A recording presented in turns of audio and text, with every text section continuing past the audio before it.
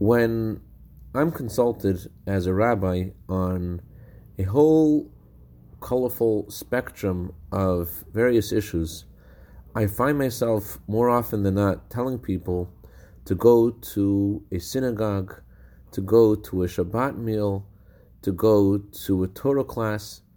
But is that really an answer? Does that really address the person's issue? What is the point of attending? Good morning. In chapter 106, verse 35 of Psalms, we read the words, "They had mingled with the nations and learned from their actions." The Torah is talking about the Jewish people assimilating and learning the wrong things from the wrong people. But if you look carefully at the words of the verse, it doesn't say they learned from their actions. Rather, the words are, "Vayilmudu masehem." They learned their actions. When a person is constantly surrounded by negative people and environments, it has a subconscious effect on that person without them even realizing it.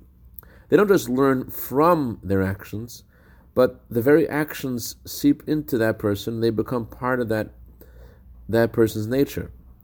This shows us how important it is to be in a positive environment and to have good friends. It's not just about studying another part of Torah or attending another class or learning and praying. It's about being in a good environment where something of that environment seeps into you and you connect, and that is a catapult for growth. I'd like to dedicate our minute of Torah today to Rabbi Mrs. Zalman and Naima Solomon in honor of Mrs. Solomon's birthday today. May you have a year of bracha, v'atzlacha, b'gashmius, v'ruchnius. Have a wonderful day.